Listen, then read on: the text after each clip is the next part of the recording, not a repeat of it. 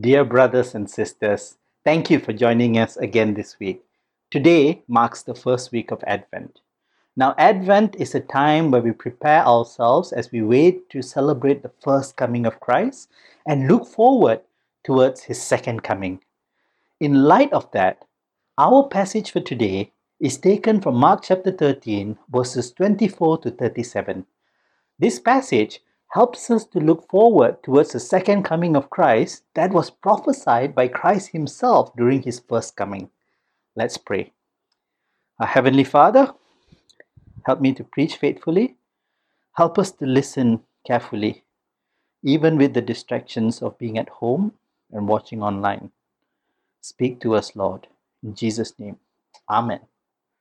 Now, friends, on this topic of the second coming, we can categorize Christians into two big groups. One group is the one you would have read about in the news. They're the ones who follow preachers who claim that they will know when the second coming of Christ will happen. So they would have some special calculation based on some fancy theory, and they will teach you that definitely this is the date when Christ will return. And there are various levels of commitment amongst them. Some would go around telling everyone about their theory and calculation, and some will even try to tie in things that happens in the world, like the introduction of barcodes, RFID chips, or even 5G data. And they will teach all sort of funny things about the end times. And I know some of you have been forwarding such messages on WhatsApp, which is probably not helpful in teaching good Christian discernment, even if it's fun. Then, on that day, when they prophesied that the end is coming, they will wait for the end of the world to come. But as it has been shown again and again throughout history, that day will be a normal day and they will be devastated. If you have watched documentaries on this, you will see them exhibiting extreme sorrow and sadness because their fundamental beliefs have been proven wrong. Some would have given away their life savings to their leaders or missed out on opportunities because they believed in this. But the main reason they're so sad is because they had put all their hopes on Jesus coming back on that particular day and they had made all their preparations. It's quite sad actually when you see it for yourself because ultimately their sorrow comes from their deep faith. Knowing that makes you want to go give them a pat on the back and tell them, hey, don't be sad, cheer up. It's not the end of the world after all. Then we have the second group. And this is where most of us are in. We give intellectual assent to the idea that Jesus will come back one day.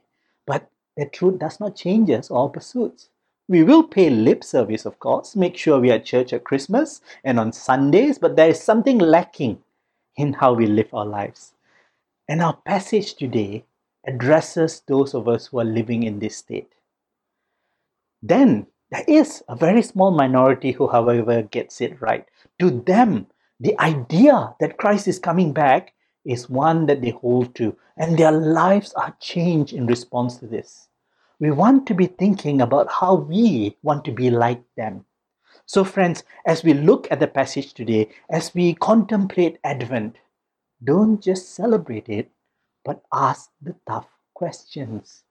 What does Advent mean to you? And how has your life changed in response to this anticipation of Christ coming?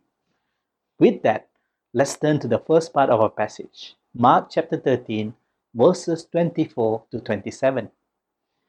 Here in this section, Jesus is speaking to his disciples, and earlier he has just revealed to them about a time of tribulation when false prophets and false Christs will rise up. In this earlier part of the passage, Jesus warns them of what the future has in store for the disciples. He tells them that they will be delivered to councils, beaten in synagogues, and will have to stand before governors and kings for Jesus' sake to bear witness to the gospel. During this time, Jesus warns them that there will be a great time of tribulation that will come when God will allow judgment to fall on Israel. The people are not to hold on to Jerusalem anymore. They should not expect God to protect them as He always have, but rather this time, Jesus tells them to flee when this time of judgment comes because God is going to allow Jerusalem to fall. God is going to allow the temple to be destroyed. And we do see this time of judgment finally coming down in AD 70, when the armies of Rome laid siege to Jerusalem and destroyed the temple until not even one stone is left to stand upon another. And so one part of this prophecy is already fulfilled. Then Jesus brings us to verse 24 from our passage and talks about a day that is coming after this period of trial and testing. This day that Jesus talks about will come with great portents that will be unmistakable. The sun darkens, the moon will not shine, the stars will fall down from heaven, and the spiritual rulership and authority over this world will be shaken and turned around. Now, while this imagery doesn't seem comforting to us, Jesus is actually speaking of something that is meant to bring the disciples comfort. Remember, these things happen when the followers of Jesus are being persecuted, even as they seek to bring the gospel to all the corners of the world. This day that Jesus is speaking about, therefore, comes as a day that ends the persecution. Since the fall of Jerusalem, we know that there seems to be no place for those faithful to God to be free from the persecution of the world. We may not feel it as much as others do, but the truth is that there is always active persecution in many places in many ways.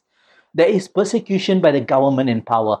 We see this as we read about certain underground churches in China where there's constant fear of being arrested. There's persecution by terrorists, such as in the West African states of Burkina Faso, where terrorists have killed church leaders, kidnapped families, and ransomed them, and burned down churches and schools. Think of ISIS and Boko Haram. There is persecution by other religions that form the majority, such as in India, where Hindu nationalists claim that to be Indian is to be Hindu, and thus Christians are targeted. If you're in Iran and you are a Christian, you have to do it in a hidden manner. There is persecution by culture, where Christians are persecuted because they don't support certain things that the world wants to support, such as homosexuality or gender identity. Remember the bakers who refused to bake a cake because they did not want to be part of a gay wedding? In these and many ways, the initial persecution that Jesus talked about, while starting with the fall of Jerusalem, still goes on until today. And this persecution goes on because the world is under the control of the powers in heaven, where the prince of the power of the air reigns, Satan himself. So when in verse 25, when Jesus says that this power will be shaken, he's telling us that the power of Satan will come to an end and Christ will rule. These trials and tribulations that are borne by Christians have an ultimate end. But this isn't all that Jesus tells them. In verse 26, we see that Jesus reveals that this day that is coming will reveal the Son of Man coming with the clouds with great power and glory. Now, this reference that Jesus used here, the Son of Man, is a term that he uses for himself. Many times, Jesus refers to himself as the Son of Man, and this term can just be understood to mean a human being. Ezekiel was called Son of Man by God. Yet, Jesus used this term not just to show that he's a man, he's also making a reference to Daniel chapter 7, where we see one like a Son of Man who comes before God and receives all power and authority. Now, while the disciples may not have made the connection with the prophesied Son of Man when they first heard of Jesus referring to himself as the Son of Man, here they cannot mistake what he means because Jesus makes it clear. This is the Son of Man that will come in cloud with great power. But of course, you may wonder just what is the significance of Jesus returning as the Son of Man coming from the clouds? Here then is the good news. In verse 27, Jesus will then send out the angels to gather his elect from everywhere. This is the promise that Jesus makes to his disciple, that when he comes again, there will not only be a change in authority, but Jesus will gather all his people again to him. Now, some liberal theologians will say that the disciples were cheated and lived their lives expecting for a second coming to save them from suffering. But since it didn't come in their lifetimes, their sacrifice is wasted. And they could have lived more cautious lifestyle to have a full and long life. They will argue that the disciples believed in vain and must have felt cheated when Jesus did not return, even when the last of them died. But as Christians, we don't look at this with our worldly wisdom, but rather look at it through the eyes of Scripture. The disciples knew exactly what their hope was in. Think of passages like 1 Thessalonians 4:14, where they make it clear that the hope that believers who died faithfully in Christ have is in the promise that God will raise them up again. The whole point of the book of Revelation is to explain that Jesus will raise up even the dead and lead them into glory. Thus, you will realize that what Jesus is talking about here isn't the immediate salvation of the disciples during the destruction of the temple, but is talking about a complete and total victory at the end, where every disciple of Jesus will be saved. It is the word of our Lord, and He has fulfilled everything that He has promised. Thus, our response is to realize that there will be a day of reckoning, that there will be a day when justice will be meted out, when the faithful are rewarded, gathered up by the angels and brought into the very presence of the Lord who loves them. While this great upheaval that Jesus mentions will be scary to those who do not know Him, for those who are His, this coming is not something to be afraid of, but rather something to rejoice in and look forward to. That, friends, is the hope that Christians live for. That is why Advent is precious, because we need to remember this to have any meaningful hope in this world. So the question to ask is, do you truly believe in this? Do you genuinely believe that you will be raised up and Christ will return? Because if you don't, you are not a Christian at all. Next then, we look at the second part of our passage, which spans from verse 28 to 31. Now, this part directly continues from what Jesus had been telling the disciples about His return in power. As we look at verse 28, we see Jesus explain things to them using the fig tree as an analogy. When a fig tree goes through fall and winter, it will look pathetic and dead. However, when we see that dead-looking plant starting to grow leaves and the hardened wood becomes tender again, then you have that assurance that summer is coming and the dark and cold of winter will go away. So as the disciples see the things that Jesus predicts happen, the destruction of the temple, the fall of Jerusalem, the persecution that comes, they also know that this is a clear sign that the things Jesus says about His second coming too will come to pass. So also for us, as we see the persecution of the church and our own suffering, we know that ultimately Jesus will come back. So trust in that hope to keep you going. If you still doubt them, note that Jesus speaks in the same manner as Isaiah declared. The grass withers, the flowers fade, when the breath of the Lord blows on it. Surely the people are grass. The grass withers, the flower fade, but the word of our God will stand forever. However, here, it is the word of Jesus that stands forever. Jesus is God speaking to us. And if we cannot believe God when He declares such truths to us so emphatically, then we have a great problem with our hearts. With that, we come to the final part of our passage in verse 32 to 37, where we see Jesus warning us that this revelation that He will return again to also be a warning for us and not just as an assurance. So we come to verse 32 and we see immediately that the actual day or hour is not known by anyone. This immediately tells us that when someone claims to know when Jesus is coming, that person is teaching error. Even Jesus does not know. Now, for some people, the idea that Jesus does not know when the hour of His return will be is something shocking to them. They then use this to question the divinity of Jesus. There are, of course, explanations for this, but we can take the simple answer to guide us. Know that Jesus fully claims to be God, because He claims that His word stands forever, and that He is the one that receives all authority and power from God, putting Himself as equal to God. And with that authority, Jesus is still able to proclaim that he himself does not know when the hour will be. If this isn't a problem for Jesus, then it shouldn't be one for us too. So take Jesus based on everything he says and not by trying to dissect what he says to contradict what he had said earlier. Jesus then tells his disciples to be on guard and to be awake. And the reason for this is that since nobody knows when the hour will come, we cannot anticipate it. This means that while we have the guarantee that Jesus will come again, we don't know when that will happen.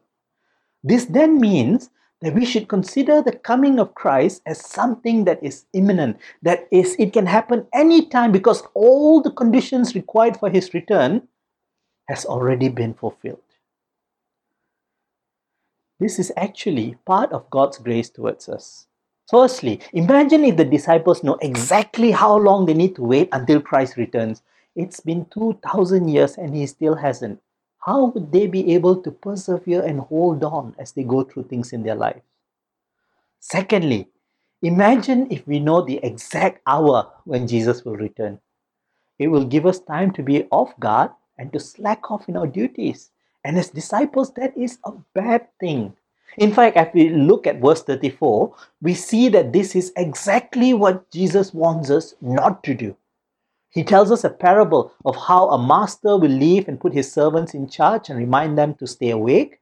So when the master does finally return, and he returns without the knowledge of the servants, they would not be found lacking in their duties. Friends, we are sinful. We will slack off if we can get away with it. In fact, even when we know we can't get away with it, and God knows our every single thoughts, deeds, and actions, we still sin, don't we? How much more will we fail to live and persevere in our Christian lives if we know when Jesus will return? So, friends, I too urge you, stay awake because you don't know when your master will return. So, with that, we come to the end of the sermon and think about how this applies to us. Immediately, we can pick up that we need to not only acknowledge that Jesus is coming back at any time, but we also should live changed lives in response to that. We cannot go on sinning and chasing after our own dreams and desires because when Jesus does come back, it will be too late to backtrack to live a Christ-centered life. Jesus may come back the very next minute, or he may not come back even when you draw your last breath, but either way, you will be there when he comes back. Whether you're in the prime of life or the very brink of death, you have no excuses. Now, there will be some who will be lax in matters of faith.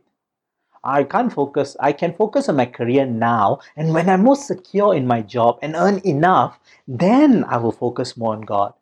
Think back of what Jesus wants and ask yourself, should you be concerned? We should be spending our lives by being sober-minded and pursuing discipleship with everything that we do. Even our careers should be part of the path of us growing in discipleship and not something for our gain and comfort in this life. In fact, if your career and desire to seek comforts are not part of the path of your discipleship, then cast them aside. They're not going to have any value when Jesus comes back. Now, don't hear me wrongly. I'm not saying you can't have a career, but rather what I'm saying is that your career should be something that you use to grow in your Christian character and not in your worldly character. So if your work tests you in terms of how you treat people, then seek to treat people with Christ-like compassion. If your work tests you in honesty, then seek to grow in that. If you find yourself forgetting about your Christian character and just focusing on how to get ahead at work, then hear my warning again. Stay awake. The Master can return at any time. In another point, there may be some that think youth is to be enjoyed. And when you're more older and more settled, then and only then should we bother with religious instructions and exhortation towards godliness. This shapes how we think of Christian accountability and discipline for ourselves, our children, and others.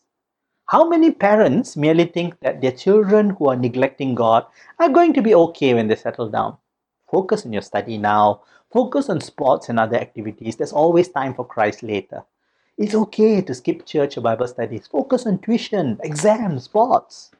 Now, we may not directly say these kind of things, but don't we sometimes think that way, especially when telling this to those that we love and urging them to pursue Christian growth, knowing that that will mean they lose out on certain worldly things.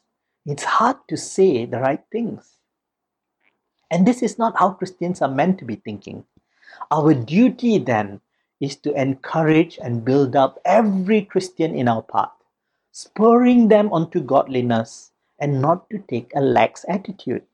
There may not be a tomorrow to turn around and change. So every day and every encounter with each other matters. In fact, some of you may be thinking now, why is this guy being so extreme? But friends, think of the passage and what Jesus teaches us. I am compelled by this passage to urge you to do this, to be thinking in this way. Now, it doesn't mean that if your kid really needs that Sunday to revise because the paper is tough, and you allow them to take a break from church, you have failed. The question is how to approach the idea of taking a break from church. Is it the first thing you sacrifice? Or do you genuinely try to squeeze out other less essential things to make space for church? Do you teach them that church is really important, and if they miss it, then they are to pay careful attention to make sure that they catch up with what they're supposed to learn and seek encouragement from the Word and seek encouragement in Christian fellowship through other avenues? Jesus comes to gather those who are faithful to Him, and the rest will face the second coming of Christ as those who are His enemy. So what do you want to be when He comes? What do you want your children to be when He comes? Are you sure that if you continue on in your tak apa attitude to your sins, you will have time to change? It is time for you to have an emergency meeting. Sit down with the family. Look at your priorities and set them straight. For some of us, our opportunity to repent and be faithful disciples can end with a sudden sickness or an accident. So do we want to live our lives as if we have all the time in the world, or do we want to live life the way Jesus wants us to live? Eagerly expecting Christ to return anytime and be diligent in our Christian growth and our love for the Lord. Finally, for those who are struggling because you're holding on to your Christian faith, things may be hard for now, but rest assured that when Christ comes back and declares, "Well done, good and faithful servant," all your suffering will be worth it. You can ask anyone who has talked to someone on their deathbed, and I will guarantee you that no Christian will ever say, "Now that I've reached the end of my path, I wish I didn't spend that much time serving God or reading the Bible or praying. If only I used my time to do other more fun things that I could have enjoyed more." No, you will not hear that. Because when you are face to face with your own mortality, then meeting Christ becomes all too real. So don't wait until then. You may not even get that chance to regret if you are lax. So, as we appreciate Advent and we remember the first coming of Christ and look to the second coming, let us focus with laser-like precision on the direction that our lives are taking and make our adjustments. This season is the perfect season to reflect and repent. So let us seek to do that. Let's pray. Our Heavenly Father, Lord, forgive us for we have failed you in many ways, in thought, speech, word, and action. But Father, we thank you for the times that we have been faithful because you have been working in us through your Spirit. So help us, Father, to long for this faithfulness. Through your Spirit, grow us more and more to love you. Rebuke our sloth in fixing our hearts and draw us back to you, Lord. Lead us to love you with every breath of our heart as we eagerly await for Jesus to come back any moment. All this we pray and ask in Jesus' most precious name. Amen.